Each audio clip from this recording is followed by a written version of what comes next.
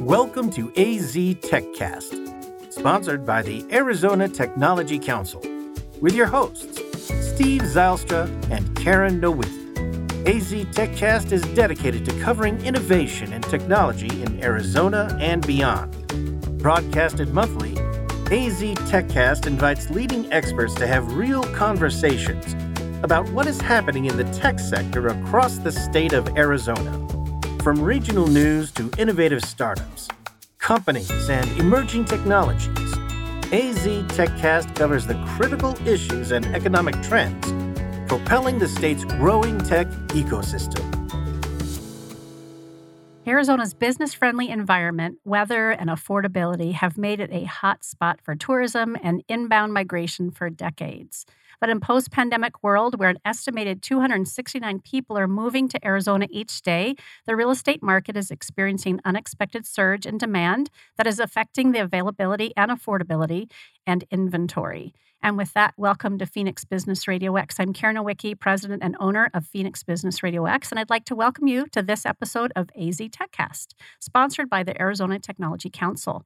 The AZ TechCast is dedicated to covering innovation and technology in Arizona and beyond. Broadcasted monthly, AZ TechCast invites tech and business experts to have real conversations about what's happening across the state of Arizona. AZ TechCast discusses critical issues, topics, and trends propelling the state's growing tech ecosystem. So please join me in giving a warm welcome to today's featured guest. We have Ryan Egan, who is the founder and CEO of Stackhouse. Welcome, Ryan. Thank you for having me. I'm hoping I pronounced your last name correctly. Please tell me I did. It was absolutely perfect. Thank you. I usually check ahead of time. I didn't get to do this, so now I'm going to give it a try with Bill Gleason, who's the VP of President Development at Apostle Tech. Welcome, Bill. Thank you. Glad to be here. And Dusty Parsons, Chief Marketing Officer with Habitat for Humanity, Central Arizona. Welcome. Thanks for having me, Karen. Hello, everyone. We are excited about today's conversation. These accomplished real estate leaders join Steve Zylstra, President and CEO of Arizona Technology Council, in discussing the innovative prop tech solutions that are helping to stabilize Arizona's housing market. We have a lot of interesting content to cover, so let's dive in. And I always like to start by asking each of you to briefly introduce yourselves and the role that you play in your organization and how that impacts the technology ecosystem. If we could, let's start with Steve. For our listeners and for those of you who haven't had a get to know him, let's have Steve introduce himself, and then we'll move on with Ryan next. Hello, everyone. It's great to be here as always. I'm Steve Zylstra, the president and CEO of the Arizona Tech Council. We're a statewide technology trade association. We represent about 750 technology companies across the state. We do about 150 events a year. We do public policy on behalf of the tech industry at the state and federal level. And we negotiate lower cost products and services for our members. And love this TechCast podcast. And we have some great guests today. So thank you, Karen. Thank you. And those events are live again this year, right? For a while there, we were saying we typically have this many events, and now we're doing them online. But for the past, 6 to 9 months? A lot of them have been back in person. Since June of last year. It's coming up on a year. Yeah. Oh, it's got to feel great. I know you just had a great event last night. All right. So, Ryan, if you want to tell us a little bit about yourself, and then we'll continue on with Dusty and Bill. Sure. Thank you for having me again. I'm Ryan Egan. I'm the CEO and founder of Stackhouse. We are a modular container home solution that will allow you to buy one home and take it with you anywhere your life takes you. I came up with the idea when I was building condos in San Francisco, and I've been pursuing the project ever since. And I'm also a born and raised Arizonan. Well, welcome home. Are you here? No, I'm out looking at land in Austin right now. Okay. I'll be back soon. Yeah, always. Yes. Just like my housing. And where in Arizona? I was born and raised in Tucson. So, okay. Well, welcome. Bill or Dusty? Yeah, my name is Dusty. I handle marketing and media for the Central Arizona affiliate for Habitat for Humanity. And we've been building homes and repairing homes here in the Valley since 1985. Just excited to be here. We know there's more efficient ways to build homes than with thousands of inexperienced volunteers. So we're really happy to be here to stand shoulder to shoulder with these tech folks. Thank you. And I guess I'm last here, Bill Gleason from Apostle Tech. I handle the sales for Apostle Tech. And really what we do, we work with home builders and construction companies in creating efficiencies, not only in their technology stack, but also in their customer journeys. So we have worked with the likes of Taylor Morrison, Shea Homes, so large home builders, as well as small, local, and regional builders in different parts of the country. And most notably, I guess we've also done some international work with builders that are both here and in Canada. Excellent. So in the intro, I mentioned that there's an estimated 269 people moving to Arizona every day. What are the post-pandemic trends that have led to this influx of inbound migration? And again, we're just going to let the conversation flow. So I'll always pose a question, or Steve will, and then we'll just let y'all jump in there. And we might trip over each other, but that's okay. We do that in normal conversations anyway. Right. What are the post-pandemic trends that have led to this influx of inbound migration? Any thoughts or research on that? Well, I think from a technology standpoint, things that weren't available to people in the past or ways of doing business in the past were traditionally maybe face-to-face have become more synonymous with things like this. Zoom, right? Podcasts. How do we get deals done quicker, faster? And with that technology, we've helped a lot of our customers in that perspective, right? How do we do things without being present, physically present? And in that, I think it's done a lot of great things for companies and organizations.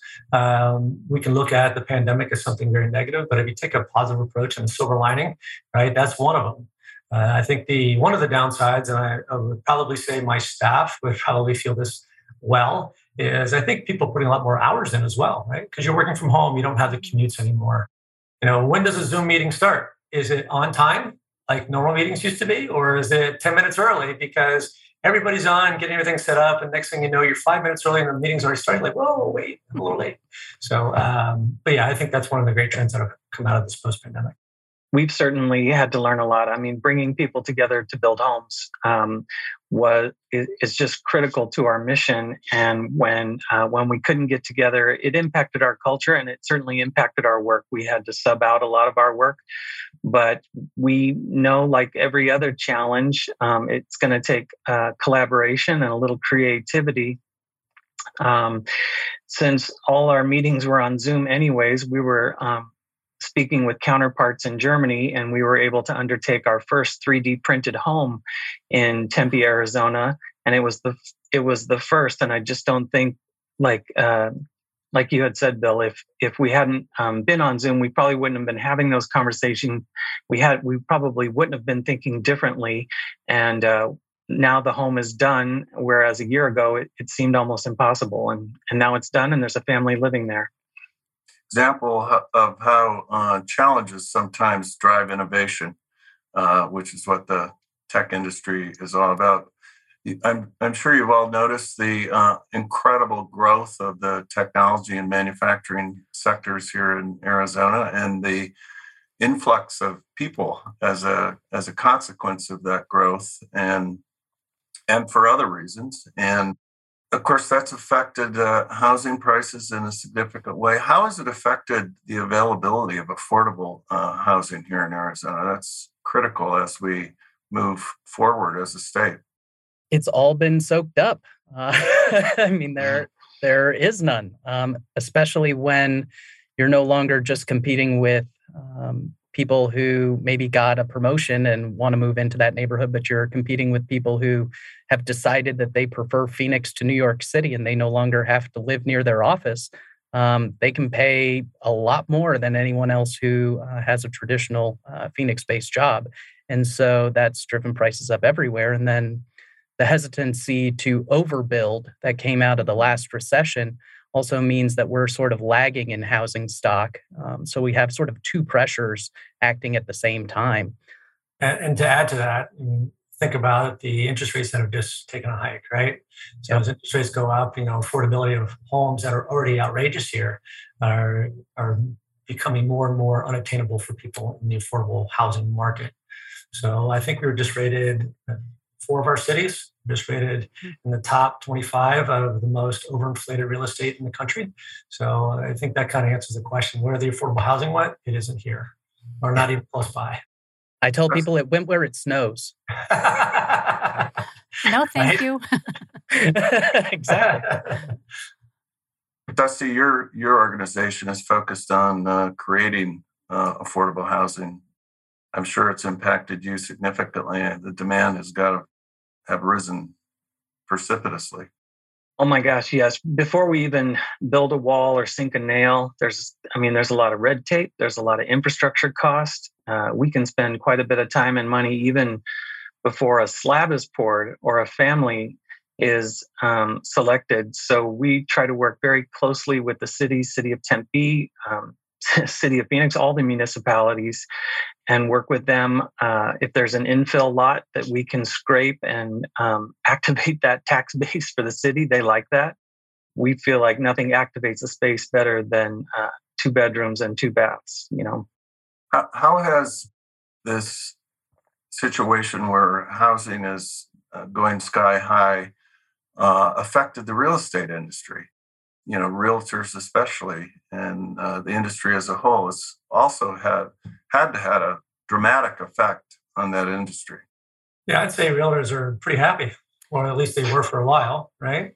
Inflated home prices are creating larger commissions for them. And then we get to a point now where the active inventory just keeps declining. So now they need to look at other ways to market and find inventory quickly in order to keep their pipeline full. So, I wonder if there's a way to look at technology as a way to help solve some of these issues that we're looking at. There's a lot of issues, right? It's the efficiencies that need to be created. And what Dusty was saying, as he's going through the process, they spend a ton of money before they even pour a foundation.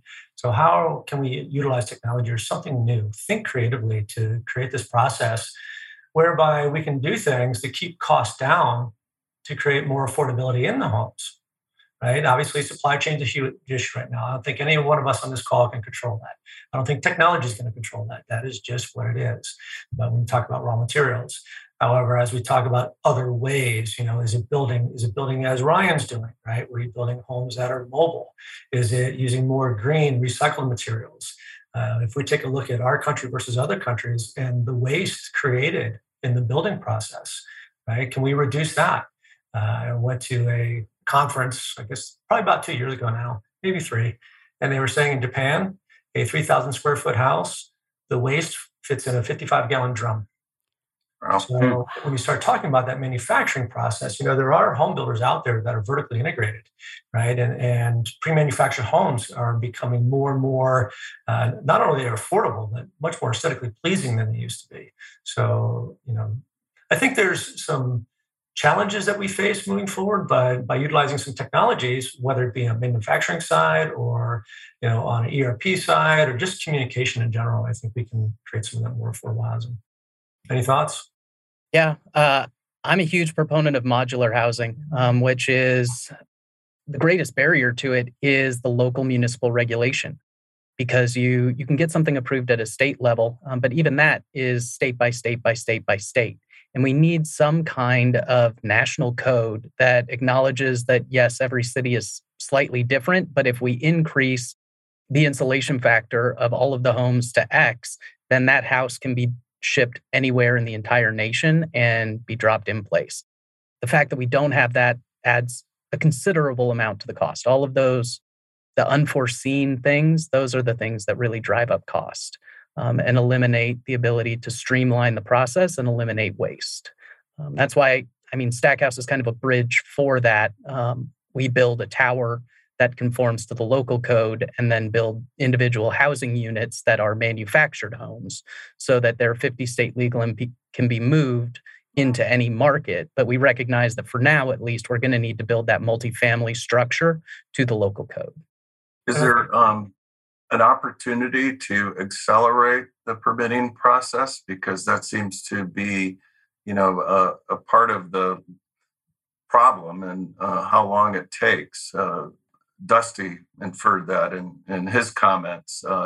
Has there been effort to try and accelerate by any cities or states?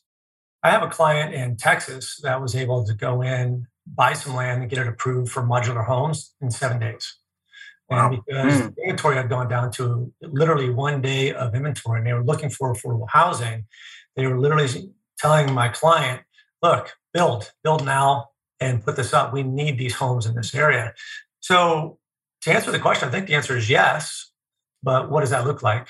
Right? Is that our statesmen doing that? I mean, where does that, not only is there a groundswell from people like us on this technology council, but how do we get that to a legislative? Right. When we worked on our 3D printed home, we brought City of Tempe in right away. They were partner number one because we knew there were going to be lots of hurdles, and they helped us navigate that directly. So again, the goal was more sustainable, more affordable, more efficient. As it turned out, the home was actually more expensive for us, but that's because it was the first one. But we know there's other companies out there that can really take this technology and run with it. And we do think something like 3D printing, something like Stackhouse, these are the creative solutions we're looking for as a nonprofit as well.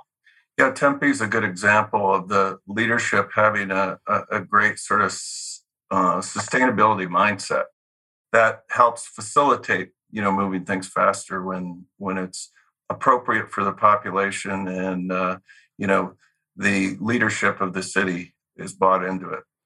And I think Tempe too, which is where the studio is located and where I grew up, is it's so landlocked. There has to be creative solutions. They're, of course, very community minded. And of course, the university is here. So it really is a great place to lock arms with leadership and find solutions that have never been created before. And then as we talked about that last question, I can't help but, again, feel a sense of pride. And everything I've learned through doing these podcasts with Steve and the Arizona Tech Council, when we look at need for policy change and legislature and the kinds of things we're talking about, I'm always thinking, okay, so these conversations, when we have problems that need to be solved, this is the very group to have this happen, right? And that's part of why we have these conversations, not only to educate and talk about trends and topics that are happening, also looking for solutions. So we're so grateful to have you be part of this conversation today. Before we go ahead, Steve. I was just going to say that's a good lead into the next question. We were involved, we do public policy at the state and federal level, and try and create a business climate here that's conducive to the creation, expansion, and attraction of technology-based industries, which create high-paying, high-quality jobs. So we're very much involved and supported the PropTech Sandbox a few years ago, which is now being managed at the Arizona Commerce Authority. First, can one of you sort of tell us what PropTech is, what it means? Yeah, I mean, as a startup founder myself, it's any sort of adaptation or integration of technology in order to create greater efficiency or faster delivery times for housing. I like brief, concise answers and small consumable bites that my non-tech brain can wrap around. We'll come back to that question as well after we take a break. And Steve, you teed that up beautifully because you mentioned the Arizona Commerce Authority, who is our AZ TechCast 2022 innovation sponsor. And we'd like to take a moment to thank them for the sponsorship. And when we come back, we'll see if anybody else has anything to offer around defining PropTech. Maybe you'll go a little deeper, and I'll have to really lean in and listen. And then how is PropTech changing the real estate industry? So we'll come back and we'll open up with that question after this commercial break. Our streamlined pro-business approach helps you achieve more by putting less between you and future success. Less red tape, lower taxes, less distance separating you from the tech leaders of tomorrow. This innovative ecosystem will supply your business with tools and resources to compete in the 21st century and beyond. But your future is more than just business success. In Arizona, the lifestyle you want is at your fingertips. Explore cities known for their Southwest heritage and modern vision. Enjoy beautiful scenery and endless outdoor activities on land, water, or snow. And if you're looking for a little friendly competition, we've got plenty of teams to choose from. With constant sunshine, vibrant culture, and natural wonder, Arizona provides a style of living that's entirely unique. People from all over the world call our state home. From student leaders who fill the classrooms of our top-ranked universities to a skilled and abundant workforce that's ready for what's next. to the neighbors, friends, and peers we interact with daily. Arizonans are united by a pioneering spirit that moves us forward. So as you look to the future, know that it's filled with the perfect balance of innovation and high-quality living that makes life better here.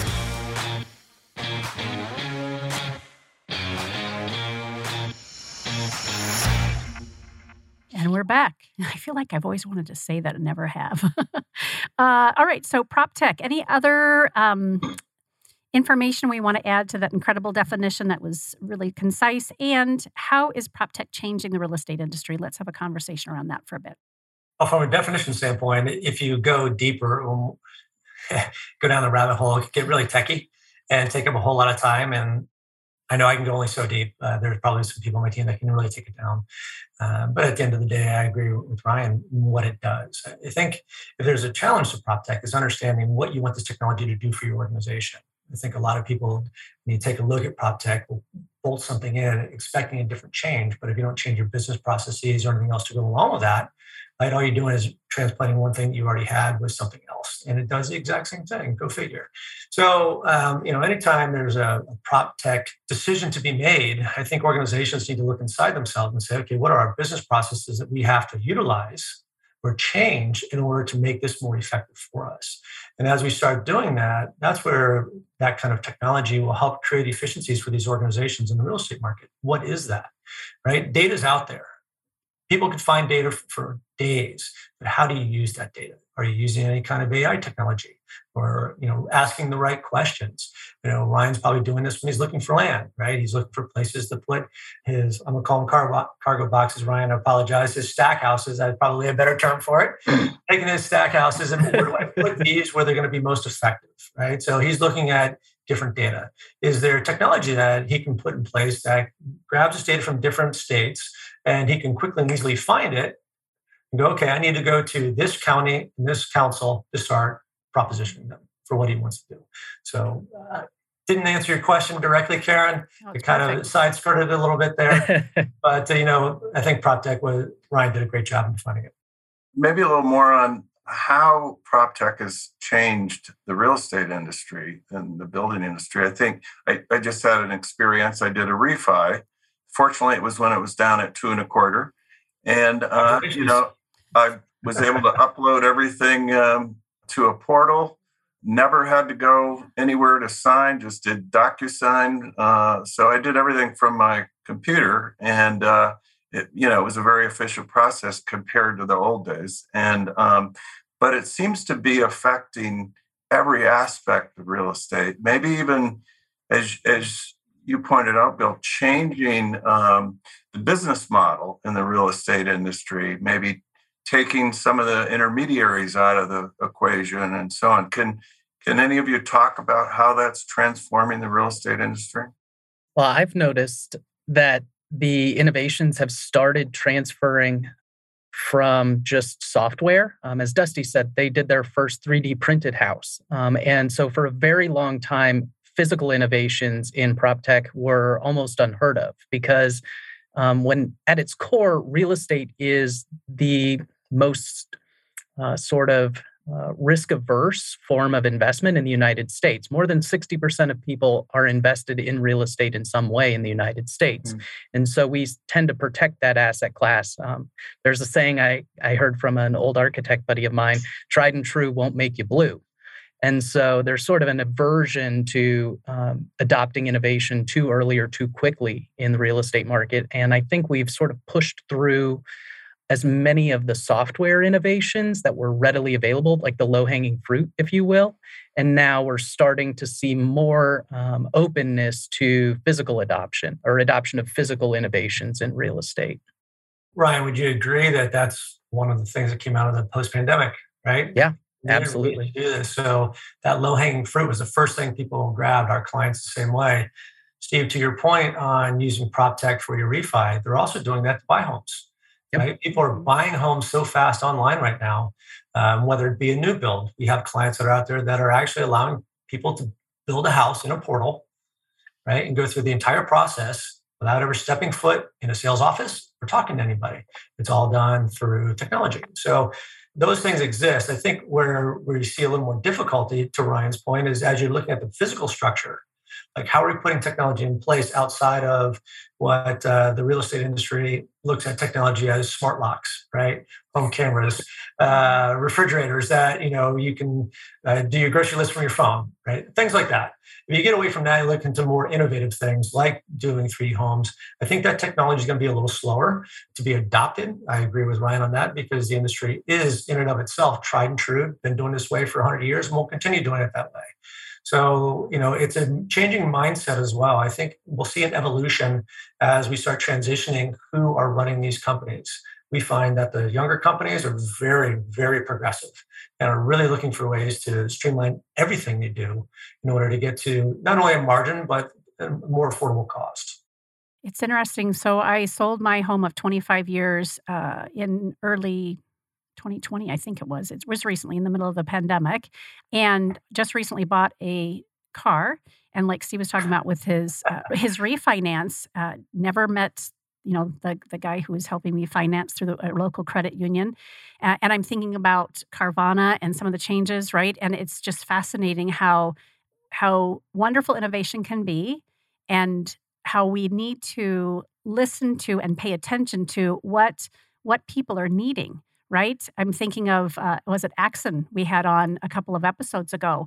And when they were talking about the technology and what they continue to come up with, it was very important from the perspective that they were sharing, how they could come up with these incredible products and technology, and yet for what point, right? We have to know the purpose, and we know who we're serving to provide the technology. And so I think there's that fine balance that we're talking about between what we can do and why would we want to do it. And then, of course, there's the whole sustainability piece and responsibility piece around, does it make sense? And is this long-term?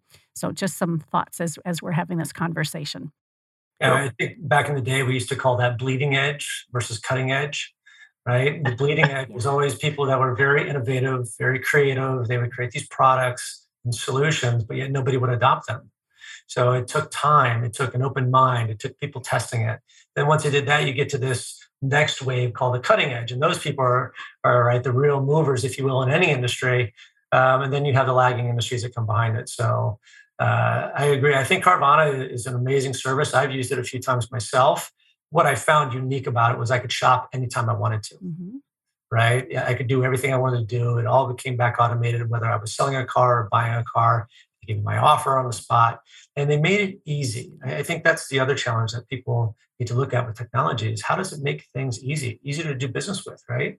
But again, it was an open mind that started that process. Imagine the post-pandemic didn't happen. We just went about our day.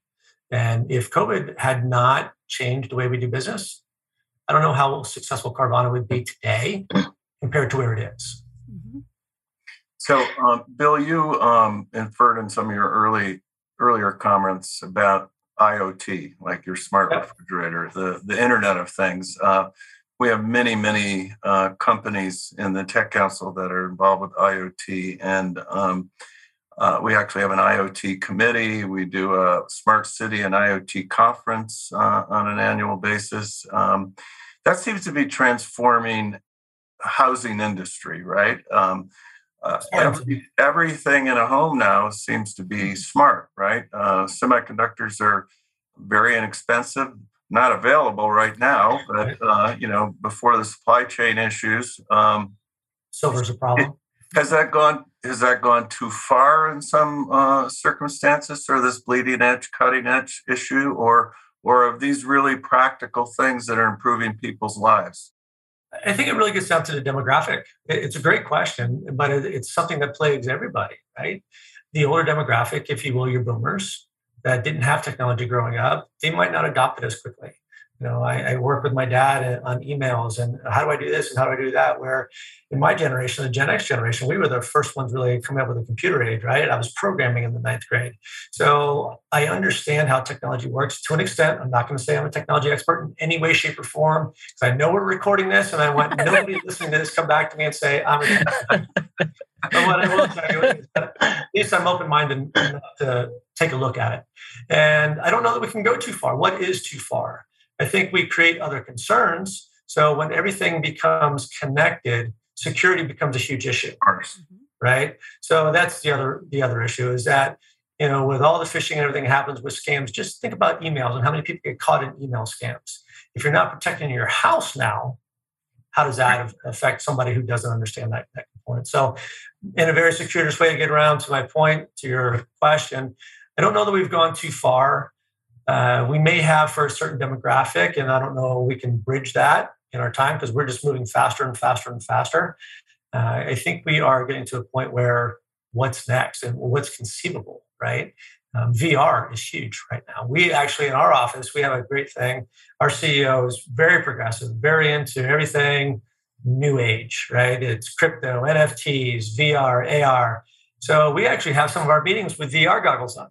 And boy, is it hilarious. The first time we did that, everybody was crying, laughing. We're trying to high five each other. We're hitting our computers, but it was a great time. But if you think about what that's doing, right? It's in its infancy. And the reason we say it's in an infancy, VR has been around for a while, right? It's not a new technology. It's progressively getting better and better. We're doing it specifically because we want to interact with our clients that way. How can we show them different things through VR that we can't in a Zoom meeting? But because we're not in a realistic version of that right now, like I'm not looking at you, you're not a cartoon figure, you're not a Lego figure, right? Or it's not really serious at this point. Is it going to become that? I do believe it is the next way we're going to communicate because think of the world I can open up to you through VR, right? Think about buying a house. Ryan using it to, hey, what does a cargo home look like? Oh, we have these models. Let's walk through that. And you can get a realistic feel, if you will, of what that looks like. I think that's the kind of technology. It's been around in home building probably about 4 or 5 years now when it's really starting to hit the market where you can take your phone, put it on your land, take a picture, and it would visualize your house on that land for you. That technology has been out for a while. But again, that's the bleeding edge stuff that builders aren't quite ready for. So I love it. I love VR. And I think it's some place that we can take people that the boomers can understand. Put it on, turn it on, and you're ready to go. How about in the affordable housing space, either Ryan or Dusty? Are you seeing IoT being used? Are you seeing, Bill hadn't quite got there yet, but he's talking about the metaverse, right? We're all going to be entering the metaverse. We're there. Yeah, we're there. How are those kinds of technologies, if at all, affecting the affordable space? I'll let you go first, Ryan. So think quick. No. What comes to mind is a company like Propy, who is trying to convert property titles and eliminate escrow and title companies entirely by transacting real estate via NFTs. And it's something that I truly believe in, but I think that it's running into the same headwind that companies like Zillow and Trulia ran into when they tried to make the MLS system a national system that everyone could search. And that is that a lot of people make their living delivering that service. Yeah. The Association of Realtors spends more money lobbying in Washington than any other industry. And so if they're going to replace title and escrow companies, they're going to need to figure out how to transition those people to become partners instead of people who get left behind. But I think that that's probably where it's going to go. I mean, I'm sure Dusty would love to be able to transfer ownership of a house with one click and just pay gas fees on the blockchain instead of having to pay 2% out of every transaction in order to do a good deed. Yeah, the Realtors Association is powerful at the state level as well. And there are a lot of people's livelihoods that are on the line. But on the other hand, you can't stop progress ultimately, right? And it's like we have Waymo as a member, and companies like Too Simple who are going to create autonomous vehicles and autonomous trucks. That's going to eliminate truck drivers in America. That's like 25 million people. That's a lot of lost jobs. And then those people have to be retrained. So same thing in real estate. And so all those things have to be considered, particularly by the politicians, right, who control a lot of the regulatory environment. I do think that Arizona has an advantage in that they're one of the first states to codify into law that blockchain contracts are as enforceable as any other form of contract. It is one of the reasons that I am looking forward to doing more business in Arizona. We're looking to do an NFT play for our homes as well. I think, Ryan, doesn't Florida also do the same thing? I think there was a big news article about that. Like the first house was bought through either NFT or crypto, one or the other. Yeah. Thing, right? Yep. That was Propy. They did several overseas, but that was the first one done in the United States. It's interesting, which creates a whole other set of questions, right? When you start to do that, what is an NFT worth? And the blockchain, it does have some variability today. It's not as stable as USD, clearly. Yeah. I've got one NFT story, and every team member I'm talking to that can hear me now knows exactly the story. But we do know somebody that's made an absolute fortune on NFTs. It's fantastic. But does it stay at that value, right? And then how does that fluctuation help or hurt an organization who's trying to get into that? A whole other set of, probably another podcast just for that component. Talking about blockchain technology and how that affects our day-to-day stuff. A couple of stories I could share. Number one, I mean, we chase a lot of paper here at Habitat. We have a huge affordable repair side of the organization beyond just the new builds and getting people qualified. And it can get tedious and a lot of man hours and expensive. But we're doing hundreds of repairs versus 20 to 30 new builds every year. Because in a lot of ways, especially during the pandemic, the most affordable home was the one people were already in, and we wanted to help them stay in that home safely. The other piece about the innovation that I really love what I'm hearing is we had to go to Atlanta to fly out to the mothership and make a presentation about the 3D printed home. And we had a room of 100 or so other habitats that were just full of questions. We felt like we had kind of moved into the intersection, but we had to say, this kind of innovation it absolutely has to come from the nonprofit sector because we're trying to tackle some of the world's biggest problems. Maybe not housing, but of course, this kind of innovation would come from a nonprofit sector where we have this sort of double bottom line. And so to show, I guess what I'm trying to show is we're still faced with a lot of paper chasing, but we still wanted to show that we have to take some risks because there was one talking point that got scratched early, and that was the market's crazy. We have to try something crazy. The house we've always been building is getting more expensive every day. What if this new technology could drive down costs? We have to get started and we have to try something different. I guess that was my long answer. Sorry, Karen. Oh, it was perfect. How was it accepted by your peers? Well, they really appreciated our transparency. Our lessons learned book is very thick and we're still going through it. We're still penciling out the costs of that home. Everything was donated, but it was certainly indicative of what happens when everybody brings their very, very best to a project. I don't know if you know Mark Candelaria. He's kind of designer to the home designer to the stars here in the Valley. And he's on our board. And it was his team that helped us really help the rubber meet the road in terms of design and getting it done while another team brought the printer over. But again, if we just hadn't gotten started and tried something, we would still be talking about this a year later, I'm seeing some great synergies between Ryan and Dusty. Right? Very fast, very quick, mobile. If they move, it goes with them. It's occurred to me. Yeah. But so Dusty, we definitely appreciate where you guys are coming from. And there's some unique challenges within the nonprofit world. Our organization gives back 1% of our time to nonprofits. We do help out, whether it be free or at a reduced rate, depending on what the project is. But, if we can take technology and kind of use Dusty as the example in this, and I'm not trying to point fingers, Dusty, at all, but think about the 300 people or whatever that went to the mothership. What if that was VR? Think about the money savings there, right? When we start talking about technology and warranty and chasing paper, there are technologies out there that can do all that for you. The challenge in that particular case would be the end user using it correctly, right? Mm-hmm. But what we have seen is most nonprofits have a challenge with budget. Like, how do you get something done? Like, if you want to go crazy and you want to try something brand new, that's got to come away from somewhere else. So how do we solve for that?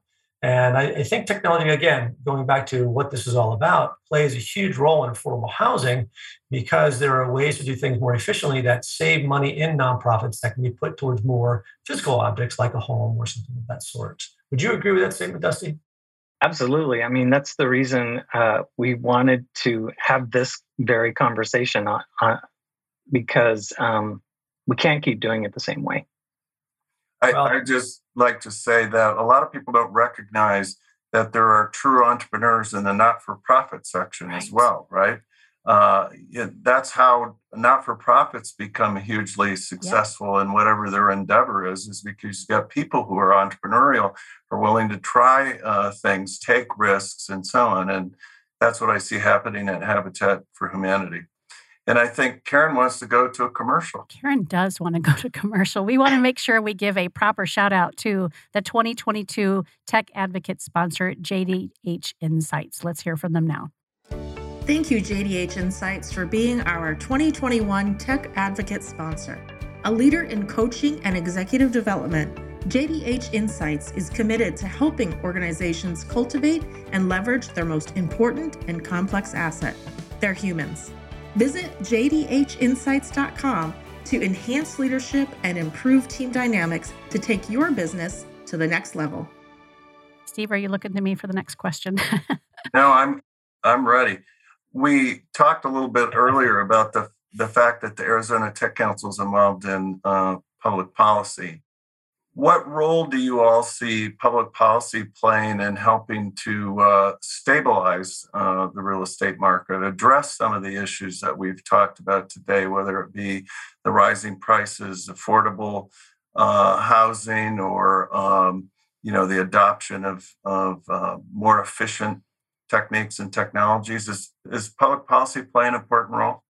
Oh, absolutely. From my perspective, it almost feels like it goes without saying, but stability, stability, stability. We need the same rules. We need to know that those rules are going to be in place for a considerable period of time. All of those things go to our ability to innovate within those rules. If the ground underneath you is always moving, it makes it very hard to plot out an efficient path forward. I think, Steve, to that question, not really sure I know what the answer to that would be or how to weigh in, other than I'm sure there's probably some policies that need to, we just talked about speeding up the permit process, right, for people like Dusty. So I think it has a role, if you will, but I don't know that it could be legislated across. I think the markets are what the markets are. We've had conversations in the past. Correct me if I'm wrong, Ryan, is it YIMBY and NIMBY? YIMBY and NIMBY. All right, YIMBY and NIMBY. Yeah. And, I think that's always going to exist, to your point in protecting, right? People want to kind of circle around and protect what they have because it is an investment, right? They don't want to see the risk. So, yeah, there are those two types of markets, if you will. Ryan, did I get that right? They're markets. So that's why I'm not sure that public policy can solve it. Can it play a role? Absolutely. Will it solve it long term? I just don't know. I mean, how many more laws do we need and rules we need? I think there needs to be a level playing ground, right? I think people like Ryan should have a fair shake as he's doing his stuff to everybody else out there. And I don't know, Ryan, is that even an issue right now? Do you get a fair shake, do you think? Well, I'm going to say no. It's okay. We're all friends here. So it calls to mind a specific situation we had where the state passed something called the GPLET, where you were able to abate your property taxes for a period of time if you could demonstrate that your development was doing good for the community and increasing the tax base. And we were actually the last project to apply for that program in Tucson before it was decided that that program had been abused and that they needed to put everything on hold and figure out what was going on before they decided to pass it, any other projects. And so that put our project on hold inevitably. What I know, to your point, Bill, is that, both Ryan and Bill, is that business leaders want certainty, right? Because then they can plan, they can budget, they can do all the things that business leaders do, and hopefully predict their outcome for their shareholders or even their employees, right? Maintaining the staff they have. I think public policy is not always what they can do for you, but what they could do to you if you're not involved, right? So legislators are always thinking of new laws, right? That's what they do. I think they introduced 1,800 bills in this session of the state legislature. So we're down there trying to protect the interests of our tech industry businesses from what they could do to them as opposed to what they could do for them. So sometimes that's just as important. Is there any specific legislation out there right now that any of you are aware of, either at the state level or the federal level, that's focused on the real estate industry? Well, there was that big promise from the White House about incentivizing ADUs and asking FHA to offer some sort of financing for ADUs, which I'm for our listeners, what's an ADU? An auxiliary dwelling unit. So basically what you would used to call a mother-in-law suite or a granny flat, an additional separate living space in your backyard. And do you know where that's at? I don't know how far they've gone down that road, but anytime an entity as powerful as the White House says we are going to make sure that this is a priority, business leaders line up. And so that definitely puts a thumb on the scale in favor of everyone who's been moving towards ADUs. So I think one of the things that we didn't go very deeply into, and I would like to hear more about, and maybe start with Ryan. Can you talk a little bit about your offering and what it does in the market, what impact it might have? Sure. So the goal of Stackhouse is to deliver you a home that meets your needs and allow you to take it with you anywhere you go. So the vision is multiple structures in every city, in multiple different neighborhoods within that city, that each can hold your shipping container home. And so you can lay that home out however best you'd like. And if you get transferred for work, or if you just decide that you no longer want to live in North Dakota, you'd like to come live in Phoenix, instead of having to rent or sell your house in North Dakota, you just take it out of the tower, put it on a truck or train, and ship your home with all of your belongings down to Phoenix.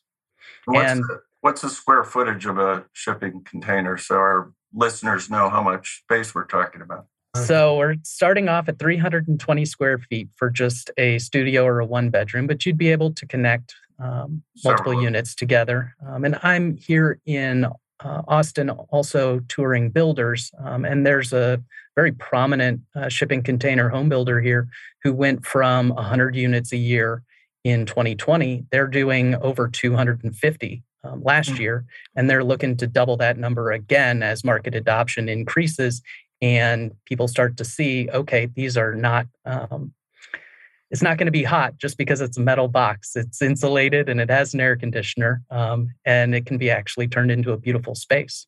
Do we have one in Arizona? No, not yet. Can we do a? Keep our fingers crossed. Yeah, and I want to see it on what? Why can't I remember the name of this? What? On VR? On VR. Yeah. On the Oculus. On the Oculus. I just bought my son one for his promotion and played with it for the first time. So can I see it on an Oculus? No, just kidding. Not yet. No, Not yet. By the way, you could use VR in a 320 square foot facility to make it feel like you're in a much bigger place. Yes. You'd be surprised. There are a lot of people in tiny houses who recommend, if it's just you, to just get a 3D viewer of some kind, because the TV takes up some real estate. Yeah, absolutely. And having... Hey, Ryan, a quick question on your offering as well. Out of curiosity, there's a big trend, obviously, with people buying land and putting container homes on their land, right? Not in a vertical rise like you're doing in Stackhouse. Would you take those and lease out, hey, here's a rack for you to put your home in if they have a single as well? Yeah, absolutely. As long as it meets a certain level of criteria, right? We can't have just cowboy builders who are doing whatever they want. Sure. But as long as it's a code compliant building, absolutely.